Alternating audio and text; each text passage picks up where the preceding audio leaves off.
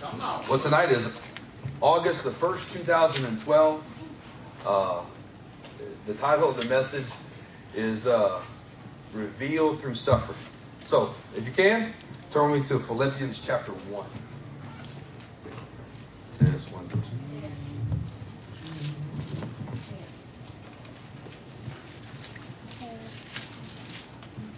All right, so somewhere back, I would say in the 80s, when home computers began to get on the rise, there came the term virtual. I'm sure it was always there, part of the English language, but it was more connected with our everyday use, because now in every home you had a personal computer, and something that once was had to be tangible, so let's say a spreadsheet, a picture, or even a document, was now able to exist in a digital world. It was real, but it was virtual. It was not tangible. It was something intangible, but still had substance and still had reality to it. But one thing that has grown since the early 80s more and more is our ability to imitate what is real in a virtual or digital world. I'll just share part of my own testimony here a little bit. Is that growing up, here we had the Atari 1400. It had the wood grain on the outside. It was black. And it came with all these discs, these cartridges that you would insert. And you would look at the 8-foot tall rack, 4 feet wide, of all the games that you have acquired over the past 6 months. And you would select from one of those games, I don't know, like Asteroids or Pac-Man or Frogger or whatever it may be was your liking. You would plug it in, and in this little bitty cartridge, there came this alternate form of reality. Now, given that it was, I think at that time, an 8-bit system, very, very 2D. It looked like a steamroller ran over everything that appeared on the screen.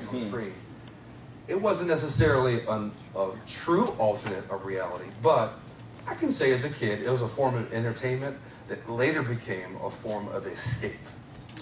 Now, how can you escape into the game of Pong? Well, it's pretty easy when that's all there is out there. It was one of the first arcade games made. So there I am at the age of 5 playing Pong. Do the math in your head, you can determine how old I am. But I'm playing this game for hours. And even when I go to bed, my hands would still move in the same action on the little paddle that you would use. And I could hear the noise and see the images back and forth. I would dream about it every single night. Well, let's fast forward from the early 1980s all the way into present day. And now you have games where literally I cannot tell if this is computer-generated graphics or if it's real shots. What man has always longed to do is to take what is intangible and make it tangible, but leave one thing out. Can anybody guess? Reality. Accountability. What'd you say? God, absolutely. Reality.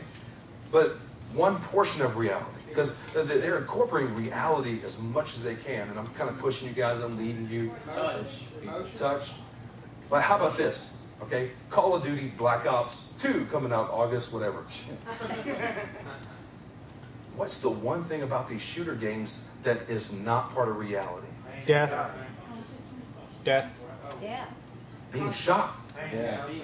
Pain and suffering. Yeah. It allows you to have this third person or first person view of someone who is running around, throwing grenades, lighting off, rounds and rounds of clips, shooting and engaging enemies, but with no suffering and no consequence on your part, beside the fact that you lost one of your 15 guys that you have to now replenish and regenerate. So what man's craving and desire is to replicate something that looks real, that feels real, but has the one thing in it that we do not want to experience, and that's suffering. Can you say, when you look within your own life, how many times have you tried to replicate or duplicate something that God has given you that is real, but you've tried so hard to remove from it the element of suffering? Let me give you some different examples that pertain to the audience in the room in its entirety. So, at the age, ladies, for you, around 5 years old, guys, whatever age beyond that, you begin to think about what's it going to be like to be married? Some of that's based on the couples that you see. Some of that is based upon your home environment or just TV and Hollywood in general. In fact, that's probably more the influence that we have than our homes themselves. It builds this fantasy, right? So ladies, it builds this emotional roller coaster of, I was in dire straits and he was about to forsake me, but then he turned his back on the entire world and saved me from my peril. He's my knight in shining armor. Joel said amen to that. And then you have the Sleepless in Seattle scene. They're on top of the Empire State Building. They kiss and they run away into the ever-present happiness and bliss that eternity has. Right? It is this fantasy. It is this reality being brought to the big screen or something that you have in front of you. Because honestly, before movies, there were books. In case you didn't know, there used to be books that people absorbed all their entertainment from. You know what they did? It was ingenious. They took books and they made movies out of them. Oh my word. So anyway, here you have this fantasy of emotion that simulates reality as close as it can. But one thing it removes is the sense of suffering. So if all I watched over and over again is Sleepless in Seattle or all these movies that depict what this ideal relationship, Serendipity is probably another one. Don't throw stones at me, ladies. But there's just this one out there. No matter what I do, I will eventually find him and he will find me. It is serendipitous that we meet. It never counts into the fact of sin. That sin can remove you from the will of God. What we pray for our 4 girls is, yes, that God right now is beginning to raise up for them a godly man that will cover them and shelter them, treat them as Jesus would, meaning that he will not only bring her or my girls into his talit, but he will also use God's word as a standard for his home and hold her accountable to it. How many movies have you seen like that besides maybe Fireproof or Courageous? What we long for, and what I mean by we, is what our fallen, sinful nature longs for, is the blessings of the reality of God without the penalty. It doesn't want the influence of sin. In fact, that's what sin does. It paints a virtual reality for you, but removes the effects thereafter. So is everybody in Philippians chapter 1? Yes. Yes. Philippians chapter 1. JJ, read for me verse 29. For it has been granted to you on behalf of Christ, not only to believe on him, but also to suffer for him. For it has been granted for you not only to believe on him, but to suffer for him. With that thought in mind, let's go back to the idea of marriage. I want to make sure I wrap this up. So here I am, 17 years old. Let's go to 19. Much better story here. I'm 19 years old. I'm born again for a few years. I'm expecting that now that I believe upon Jesus, that it is my right and entitlement to have a godly wife. That I'm now living on my own, paying my own bills. I've done it for 6 months, therefore I deserve a reward. And I'm wondering, Lord, when will this come? When will I have the fulfillment of the longing of my heart? In fact, there were several prophecies that came about depicting what my wife might look like and certain characteristics about skin tone and hair and all that. Well, it just so happened one Saturday, I'm vacuuming. I know I told this before, it's pretty funny, I'll let say it again. I was vacuuming. And not because I was vacuuming or cleaning house, but because I was feeling alone in my call and endeavors of fulfillment to Jesus. I was crying out for a wife. Tears were coming down my eyes as I was vacuuming. And I had this fantasy built up, this virtual reality of God's will for my life, that my wife would look like this and we would meet at this church service. I would fall down in the Holy Ghost and she would fall down next to me. We would look at next to each other and say, hey, how are you? How are you? Hey, I'm going to marry you. I'm going to marry you too. That all this storyline was already played out. And I confined God's will to that virtual reality. And so here I was vacuuming, I'm crying out.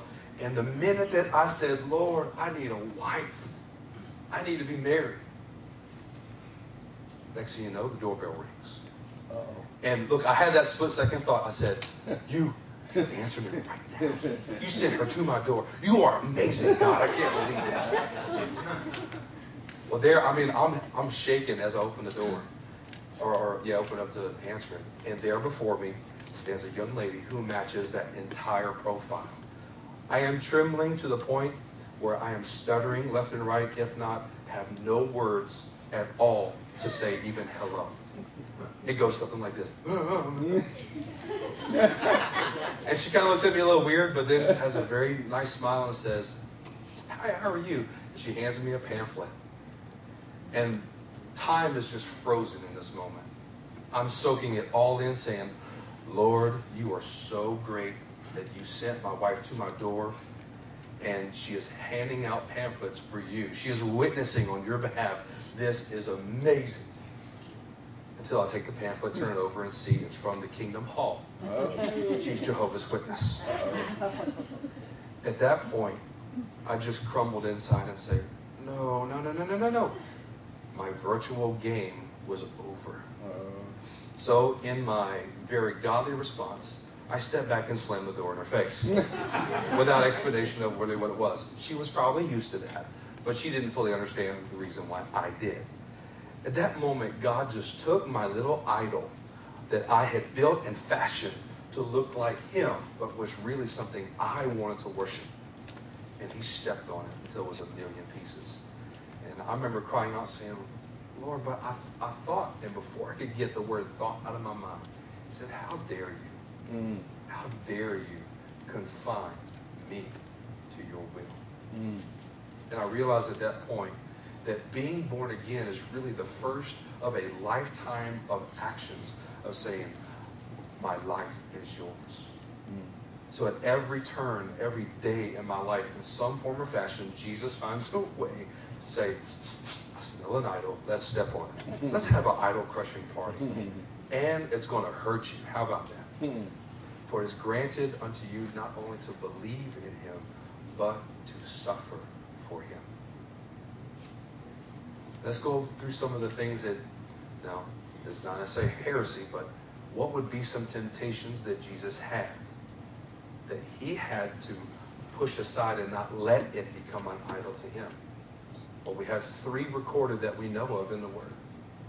One was natural food. I don't know about you guys, but if I fast for 4 days, it feels like I've been fasting for 40. But it's probably not. Jesus was a man, and he endured this withdrawal of food, and at the greatest, most weakest point that his physical body could be in, he was tempted with a virtual reality. Who led Jesus into the desert, by the way? The Spirit. The Spirit. Who led Moses into the desert? The Spirit. Who led Israel into the desert? The Holy Spirit. I see a pattern here. In this state of being without, in the state of having to suffer in order to be obedient to God's will, Jesus found himself in need, legitimate need. After 40 days, your body starts eating itself, and you start to truly die. And he said, man shall not live on bread alone, but from every word that proceeds from the mouth of God. What he had inside of him was a reality that was able to discern what was real and what was not real.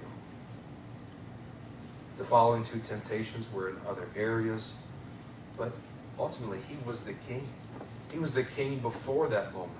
He gave up his majesty and glory to step down to where we were in our fallen state, become like his brothers in every way so that we could be rescued. But begs the question, rescued from what? I think what our greatest tendency is wanting to be rescued from suffering. But that's not granted unto us, to be rescued from suffering. What are we rescued from, saints? Death. Sin, death. Is sin and death suffering? Absolutely.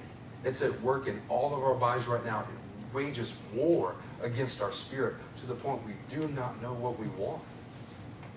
But God has given each and every person in this room the ability to hear from him, to be led by him, to be fed by him, to have exactly what you need in that moment of suffering. There's a phrase I would love for you to memorize. It's derived from several scriptures in the Word, but without suffering there is no glory. Without the cross there is no resurrection. So you guys still hanging out in Philippians? Yes. Let me give you another reference.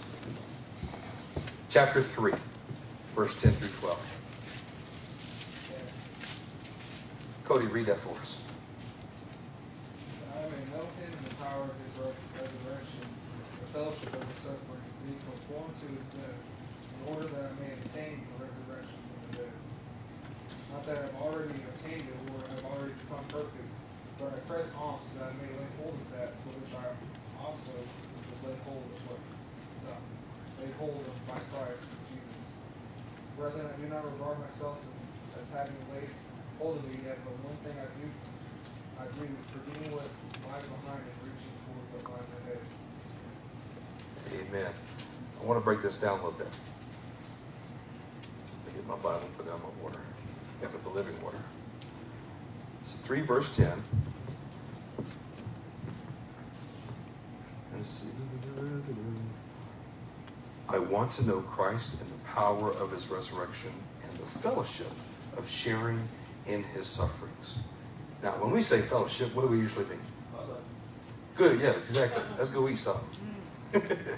Now, meals are not a bad thing, but this koinonia, this bonding of hearts and of spirits over a meal, over a meeting, over a cup of coffee, praise God, Starbucks. Got something right in that regard. But imagine sitting down and really looking at this into your own life and say, how am I seeking fellowship with the sufferings of Christ? Now, I don't know about you guys, but I don't see necessarily crucifixes for rent anywhere that we can go crawl up on and partake in those sufferings. Or even 40 lashes minus one. I mean, it's kind of like buy one, get one free around here, right? No. But what is it that we are able? What do the sufferings of Christ look like? Let's begin with kind of the phrase that we have back here. One life, one family, one nation. In your one life, you wrestle with the same thing that Jesus did. What was it that caused the nations or the people, the Romans, to persecute him like he did? Sin. Ultimately sin. What caused his own countrymen to forsake him and give him up like Joseph's brothers did? Sin. What was it that put him in the grave? Sin. So the fellowship and sharing of his sufferings is his war is also your war. That you sit down and you look for those opportunities to intimately know what it's like to battle sin. Now we start with that one life in your life. How are you battling sin? Are you sitting down to fellowship with Jesus's warring with sin within you? Or are you pretending to be in your little virtual world of saying, this really doesn't exist in me, I see it in everybody else, but this really doesn't exist in me. I'm not going to read God's word, I'm not going to worship, I'm not going to, whatever it may be. But do you realize that when you sit down to read God's word, what happens? It jumps off the page, it comes alive, it confronts you where you are at with the Lord, but also are you fellowshipping in his sufferings of dealing with sin? Because if you're not at war with sin, then either you're dwelling in a sin-free environment or you're not noticing that it's there. So let's continue to read.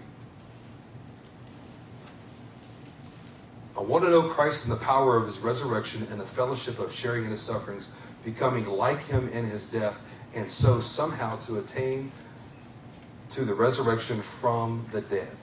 Not that I've already obtained all this or have already been made perfect, but I press on to take hold of that for which Christ Jesus took hold of me. Key phrase in here that jumps out to me, going to another facet of virtual reality of God's will, is being a parent. And the phrase that jumps out is took hold. Sure, all you guys know exactly where I'm going with this. My father was very good at taking hold of my rear end and disciplining it, and rightly so. But how about this? Cass described to me earlier when we were talking about the subject that for you ladies, the idea of being a mother. Describe it a little bit, Cass, what you said, this the Downy commercial. The curtains blowing in the breeze, and you think you're just gonna lay on some clean sheets with your fresh smelling baby all day and rub lotion on it. That's motherhood. So for all you ladies who have had kids, you know that is a virtual reality that does not exist. Cass, in fact, right after she said, you may do that for about 2 minutes, but then you're thrown up on, you cry, or scream at your face, or a diaper explodes right there on the blanket that you so nicely cleaned up and laid out. There's a reality to being a parent that is you do not comprehend until you were there. I watched baby after baby, child after child, before I was even married. And I kind of knew, I anticipated that being a parent's going to have its challenges, and I'll probably have to spank my kids every now and then. And that mainly my wife would change the diapers, but that stuff in the middle just really wouldn't stink all that bad. Until it's 2 a.m. for the 100th time, and they won't go to bed because they have colic, or the back of their throat is burned because of acid reflux. And in your stupor, in the middle of the night, your hands just kind of get all up in the stuff that's in the diaper. Yeah. You don't realize it until you go back to bed and your wife says, what's on your fingers? And you know, after the 100th time that has happened and you've lost lots of sleep, your most godly response just isn't ready and waiting to jump out of you. It's just the opposite. So this reality that we build up in our minds of what having children is going to be like, do those things occur? Absolutely. Does God want you to experience those wonderful moments of being a parent with your children? Yes. But honestly, all the parents are probably nodding their heads up and down by now. The daily interaction is more about taking hold of their sinful nature and putting it in right line. That's every day, all day. Cash used to call me all the time, and occasionally still does. She says, I feel like such an ogre. She would be bawling on the phone. All I do is spank my children. All I do is fuss at them. This is all day, every day. And it was easy for me. I was back at the office, and I said, baby, this is just a season. It's going to be all right. You just stay steadfast with this. God's going to give you what you need. You know what? You just need to pray more. Yeah, absolutely. As I finished up my game of solitaire and took care of some documents. Nice. I would even go to the extent of like coming home, and she very gingerly handed Natalie to me, and it was literally the equivalent of 100 decibels being blasted in my ear as Natalie screamed. And within 3 seconds, I'm where she was after 3 hours. And all of a sudden, this reality that is no longer over the phone, but now in my ear and in my face, of what it's like to be a dad and manage a home, I am overwhelmed by. And those words are ringing in my ear. You just need to pray more.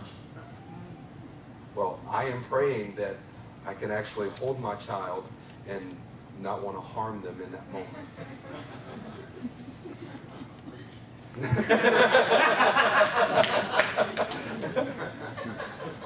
So this encouraging word of telling my wife, hey, it's just a season, I had no idea the season would last somewhere around, 10 years after the multiple babies stay 2 and under.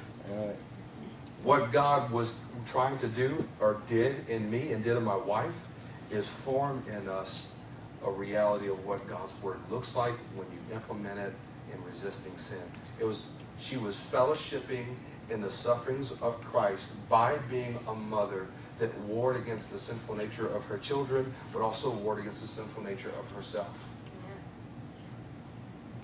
Yeah. That whenever you have multiple toddlers around you, and they're biting your ankles, begging for food, and throwing stuff at you, there are certain carnal responses that I've had enough. You want to hit a wall, you want to jump out of a window in the 2nd story, maybe the 5th story. But you have to have that ability. What God is training you to do is to have that ability to war against sin, to fellowship and share in his sufferings. How many times did he explain something with a simplistic parable to the disciples, and they still did not get it? What was his reply? Are you still so dull? There's one thing besides no that comes out of a parent's mouth. I think later on, after the age of 10, it's that phrase, are you still so dull? This is part of discipleship, of warring against sin. You still holding Philippians? Yes. Y'all ready to turn Yes. or burn? Chapter 4, verse 10.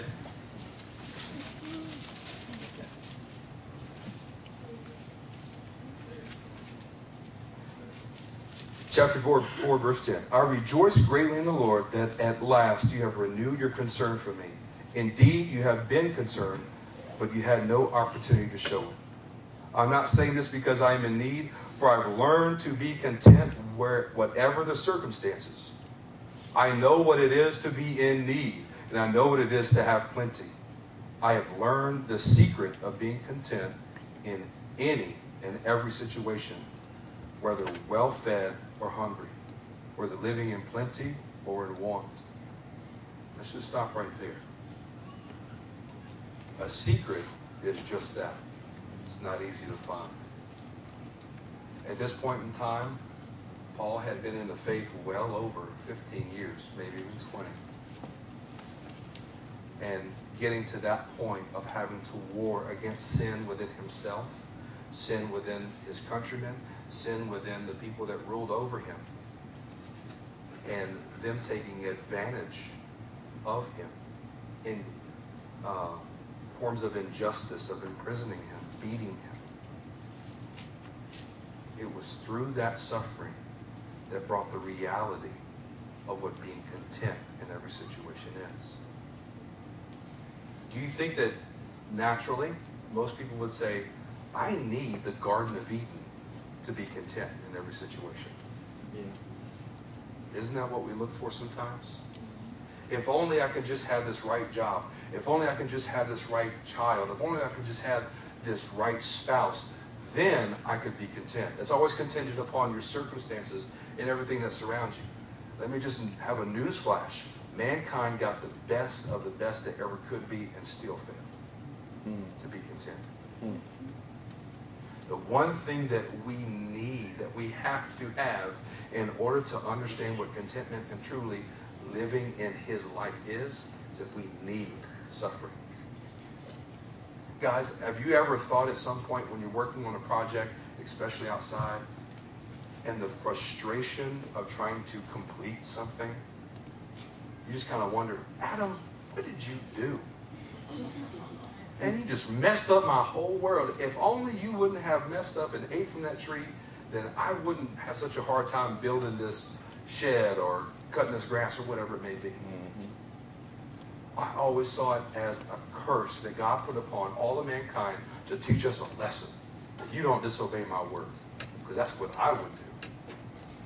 But the closer I look within the word, the full spectrum, especially the image of who Jesus is and what he did to give me life, said suffering is a blessing. Suffering was a protective element that he put on Adam, and therefore everything else that he was over, that constantly kept Adam in need of God. Suffering keeps you in need of God. Amen. You know that Jesus well knew the details of how he was going to be crucified, and that he anticipated it well in advance because he was constantly seeking something from the Father, in constant communication and fellowship with the Father. And the Father revealed these things to him so that when that time was coming in the Garden of Gethsemane, the Garden of the Olive Press, he knew his time was there. Now was the fulfillment for why he became like his brothers in every way. And in that he fell to his face and asked the Lord 3 times, Father, if there's any other way that we can do this, please. And in the end he said, not your will but mine, not my will, but yours be done. That suffering, that pressing as an olive press on the King of Kings, the most perfect human being that's out there, produced a glory that is unsurpassed or that will never be surpassed by anything else, and actually provides a source of life for every human being that has lived, was living, or would live. So let's shrink that down to our little world. What is it like for a mother who wakes up every day, has to combat the sinful nature of their children? What is it like for a father or a husband who wakes up every day and has to combat the sinful nature of himself, but also the people in his workplace? That you feel like it's mundane, it's repetitious, it has no goal, it has no end. It's so that through that suffering, you are in need of God and are able to eventually give life to those who are ready to receive it. The one phrase that Jesus gave this ministry that has been a lifesaver for me, has removed tons of stress off of my shoulder and off of Eric's, was changing one life at a time. Just one. That the thought of looking at that map, or looking at just the map of Sugar Land and saying, it is now my responsibility to capture as many people as I can, as fast as I can, and make them all change right now. That is daunting and overwhelming for me. Maybe that's just me. Maybe I'm simple. But I know that his yoke is easy and his burden is light. His shoulders are designed to do that. And you know what? If I did accomplish that, I bet you I would struggle with stealing all the glory from him. That I would give them my life and not his. And it wouldn't last. Still in Philippians? Yes. So verse 13. I can do everything through him who gives me strength. This is a pretty common passage, right? You hear this everywhere, especially American Idol. Yeah. But what preceded that?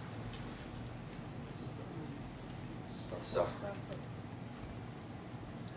Paul is saying from the depths of his own experience, but where it resonates with us is that when you quote 4:13, I can do all things through Christ who strengthens me, it is there to give you hope when you suffer. Not so that you can achieve some glorious goal, some insurmountable feat that no other man could. Jesus already did it. It's so that you can have hope when you are surrounded by despair. So stay in chapter 4 and bring it to another one.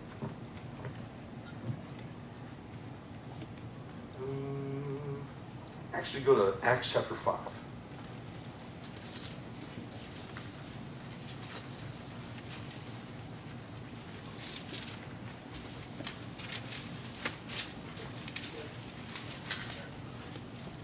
Now to bring up some current politics, or not politics, but current events.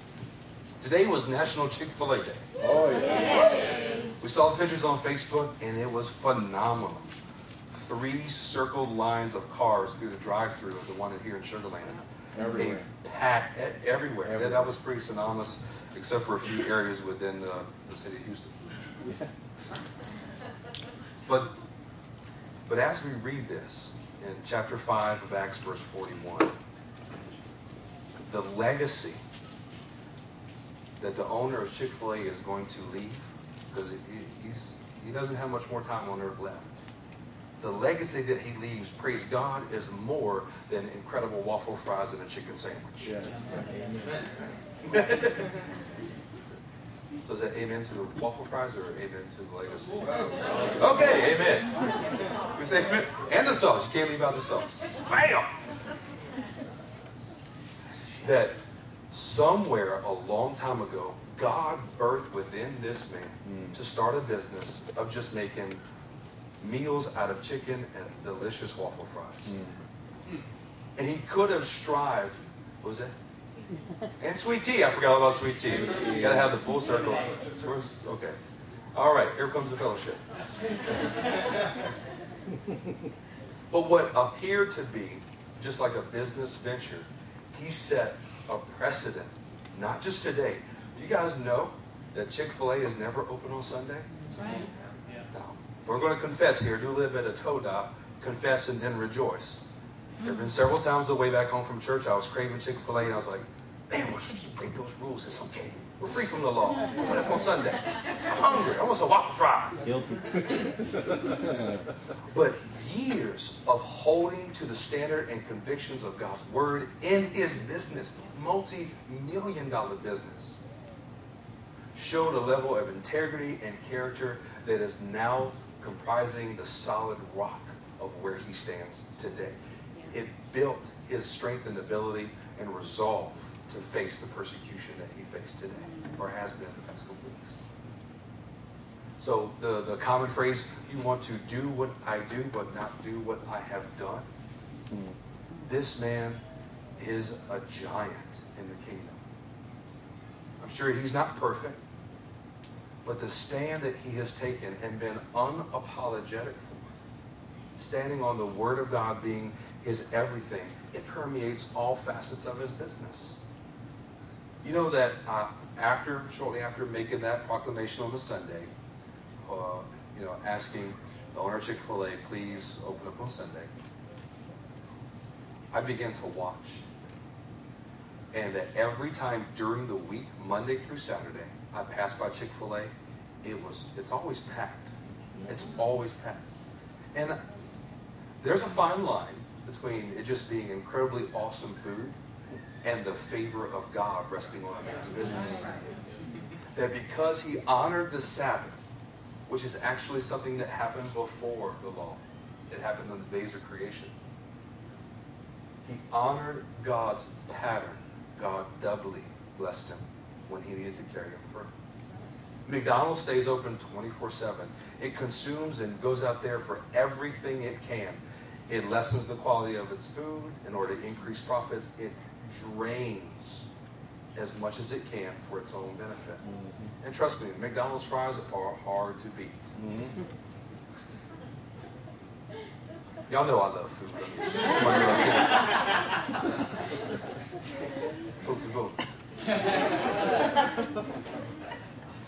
But being able to sit back and see what this man has endured and suffered, right now he is fellowshipping in the sufferings of Christ because of the legacy that he has built his entire life and business upon. That's something for us to aspire to. So what are you doing within your household, ladies? Or what are you doing within your workplaces? What are you doing with the realm that God has given you to implement the integrity of God's word in every area? And don't relent. Because what you build today in obedience to Christ may be something God wants to use and build on top of years from now, in your lifetime, or maybe the next generation that comes after you. You realize that every godly person that you meet is the product of someone showing Christ to them in some shape or form. We are an extension of a godly legacy of someone we met or maybe have never met.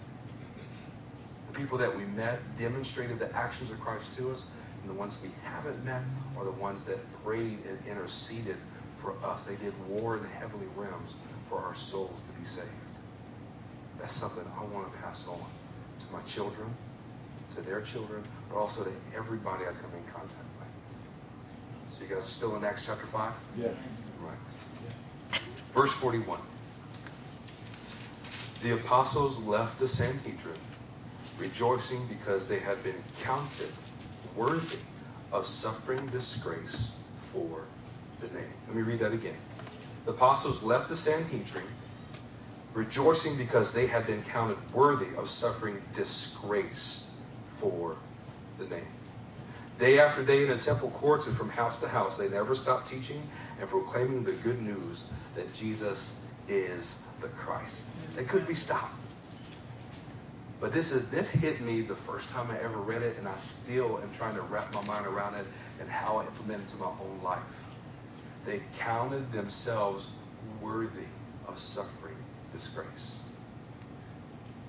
I think we're honest with ourselves. we want to run from disgrace. We want to uphold the goodness of our name. And therefore not shove Christ down everybody's throats at work. Not call out sin in the backslidden Christian that we meet. We just rather be at peace with people, and it's okay.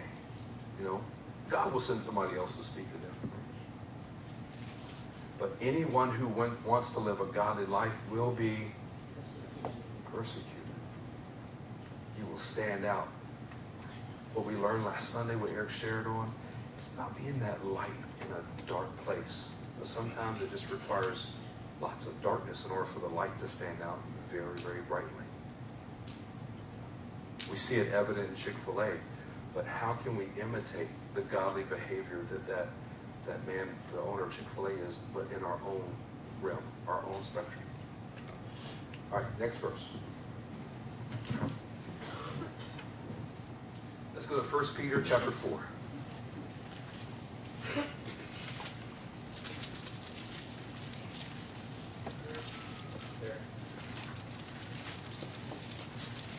Now, just a side note, we've been laying you out. In case you guys haven't noticed, it's one of those things that almost every chapter of the Bible, if you look at chapter 3, verse 16, and chapter 4, verse 12, there's always something really, really good there. This is a side note. So when you have your reading time later tonight or tomorrow, try that out a couple of times. So 1 Peter chapter 4, verse 12. Dear friends, do not be surprised at the painful trial you are suffering, as though something strange were happening to you. But rejoice that you participate in the sufferings of Christ, so that you may be overjoyed when his glory is revealed. If you are insulted because of the name of Christ, you are blessed. Blessed.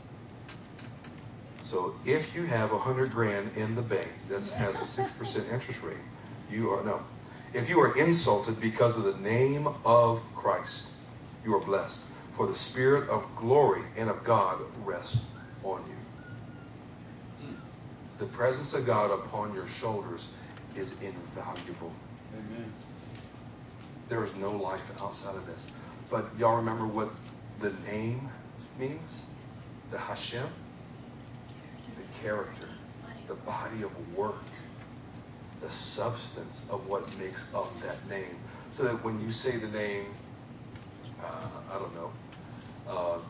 Day, the last name Day, you think of John's wonderful smile and joy, being a beautiful butterfly that just welcomes everybody in the room. Their name has substance to it. It has a body of work. The name of Christ, the name of the Messiah, carries weight to it. In fact, there's no other greater name that's out there. And when you plaster that name across the front of your life and you make it very visible to all around, you will be persecuted, but you're not alone. That on the cross, Jesus hurt. On the cross, he bled, was pierced, he suffered. But it wasn't worth the glory that was going to be revealed in him 3 days later. We read in other scriptures that the resurrection power that raised Christ from the dead is now at work in us. But how often do we believe that? More so, how often are we dissuaded from that? Forget it. In the midst of whatever suffering it may be, you feel like the devil has robbed you in some shape or form. An injustice has been done. Always remember that the glory of God is at the helm to come through. We just have to wait. And one of the fruits of the Spirit is patience. Better said, long suffering. I don't know about you, but that one's hard. I like short suffering. I'm just honest. It's like when we go to the doctor. I'd rather them prick my finger for a blood sugar than have to draw blood from my arm. Because that needle's about that long. And I hate it. But we need to do what is obedient so that the glory of God can be revealed in us. Amen? Amen. Amen. Let's keep reading. verse 15. If you suffer, it should not be as a murderer or thief or any kind of criminal, or even as a meddler.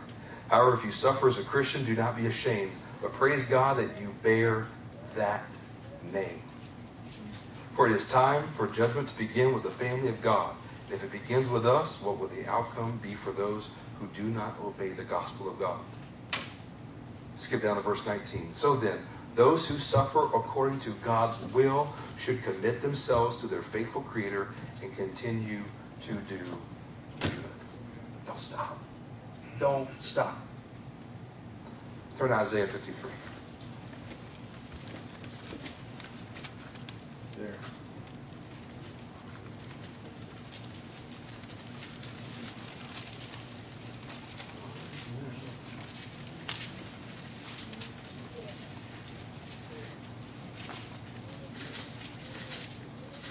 I'm not there yet. Are you guys there? Yeah. All right. So 53 verse 1. Who has believed our message, and to whom has the arm of the Lord been revealed? He grew up before him like a tender shoot, and like a root out of dry ground. He had no beauty or majesty to attract us to him, nothing in his appearance that we should desire him. He was despised and rejected by men, a man of sorrows and familiar with suffering.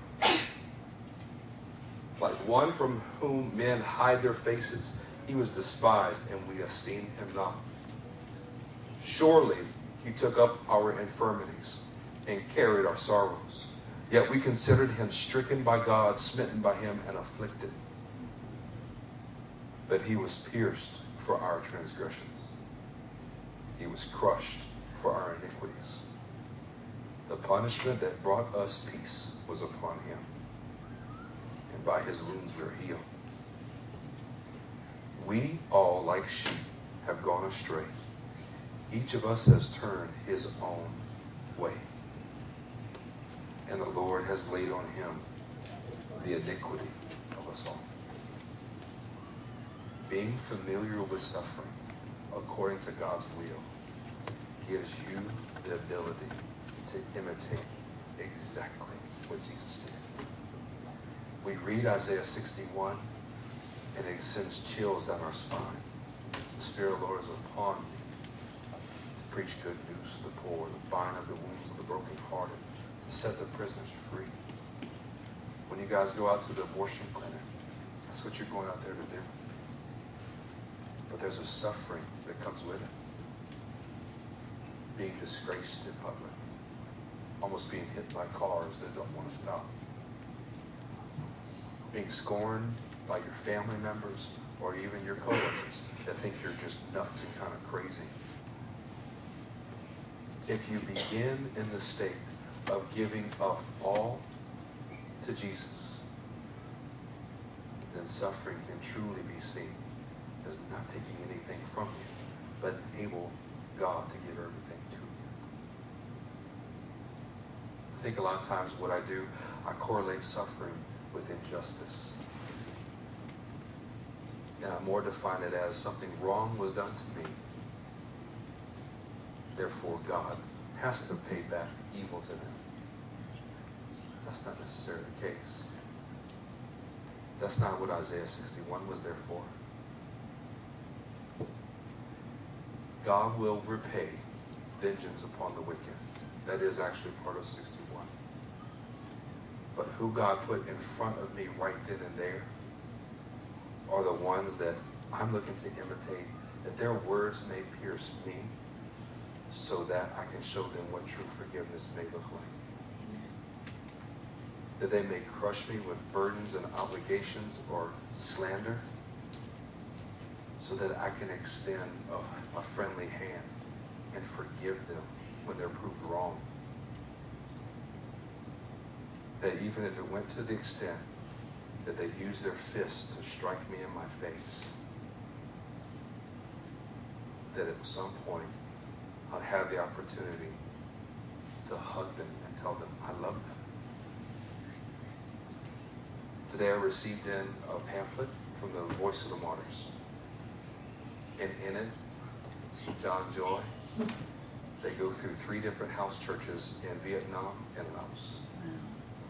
And they show a pastor being released in January 2012 from a 13-year sentence because he wouldn't stop preaching the gospel. This is in Vietnam. They actually have a picture of his face, and it's black and blue. He's missing teeth from when they use the butt end of a gun or their fist to knock him out. And a look at that suffering, and that he continues on to do good. That in it he is full of joy. You see him smiling. And what is on his shoulders is exactly what 1 Peter 4 talked about. The glory of God. This kavod, this heaviness, this weight that's upon him. When he goes into a village, he finds it successful if one family, one person receives the gospel. And if there's more than that, then he just gives more glory to God. How many churches would be satisfied and give glory to God if just one person received Christ in their church, or one person attended their church? But this guy sees it as an honor and a blessing to suffer with Christ in the same way that he did, if not more. Yeah, there's a picture also of his house, dilapidated. You could tell they ransacked it. The local authorities knocked all the beams out and leveled it to the ground. And his wife and his young child was standing next to him, or in front of the house. And you can see on their faces, they're distressed. They don't know what they're going to do. Do they run to another town? Do they stay there and stand their ground and eventually be martyred for the gospel? In fact, recently, the laws in Vietnam allow you to preach the gospel. It's favorable. But it's the local police that have jurisdiction, and they don't abide by it. And there's no recompense whenever they do.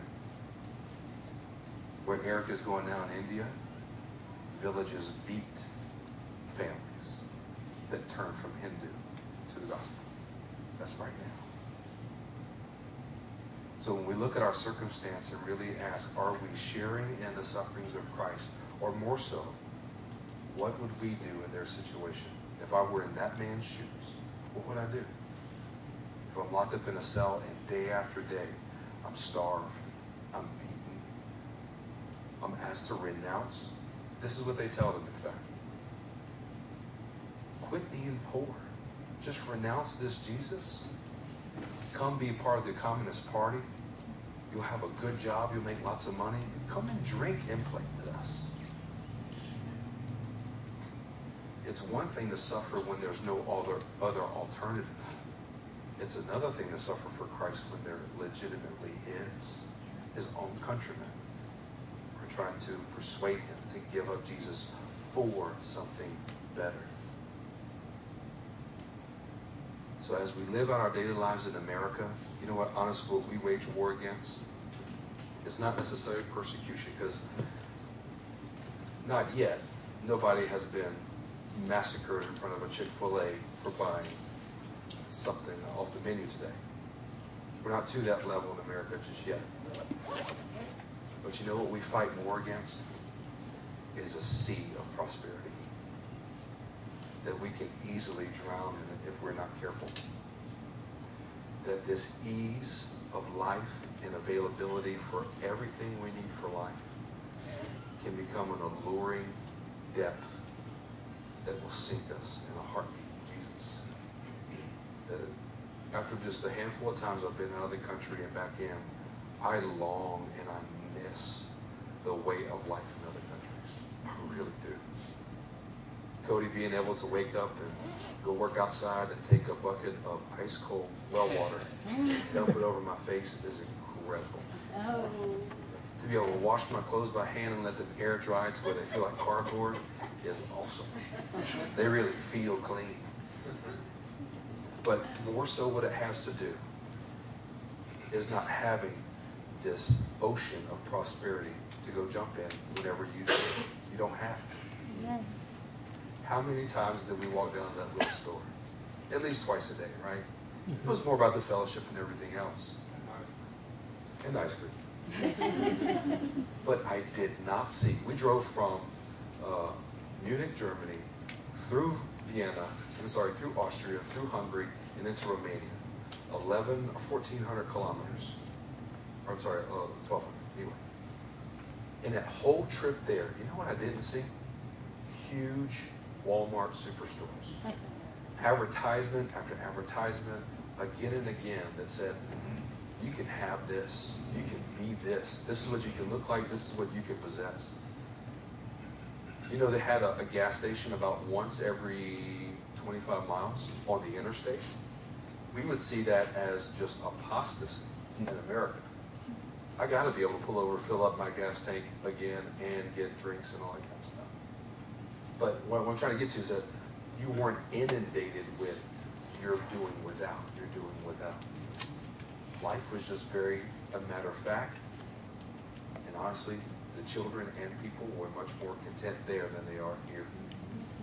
Because here we're reminded all the time of what we don't yet have.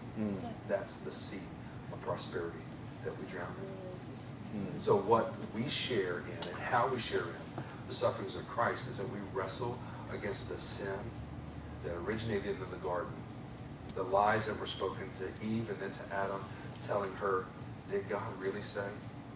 There's really more out there that you can have that God's just withholding from you. If you just change this up a little bit in your walk, in your speech, how you interact and do business dealings, and you can really, you can have this. That the American dream, if we're all honest, is to be responsible for very little, but have the power to do a whole lot. And what God wants is just the opposite from us. He wants us to be responsible for imitating Christ, but being near powerless to achieve it, so that we're dependent upon Him. Amen. So I challenge you guys and myself as we go throughout the next week, seek out that fellowship of sharing in the sufferings. Where is it that you find that God is constantly putting you in a situation to war against your sinful nature or the sin that's at work around you, but you war with it in His way and not yours? So that Isaiah 53 and Isaiah 61 are the fruit of your war. That's the plunders of victory. Amen? Amen. Stand to your feet.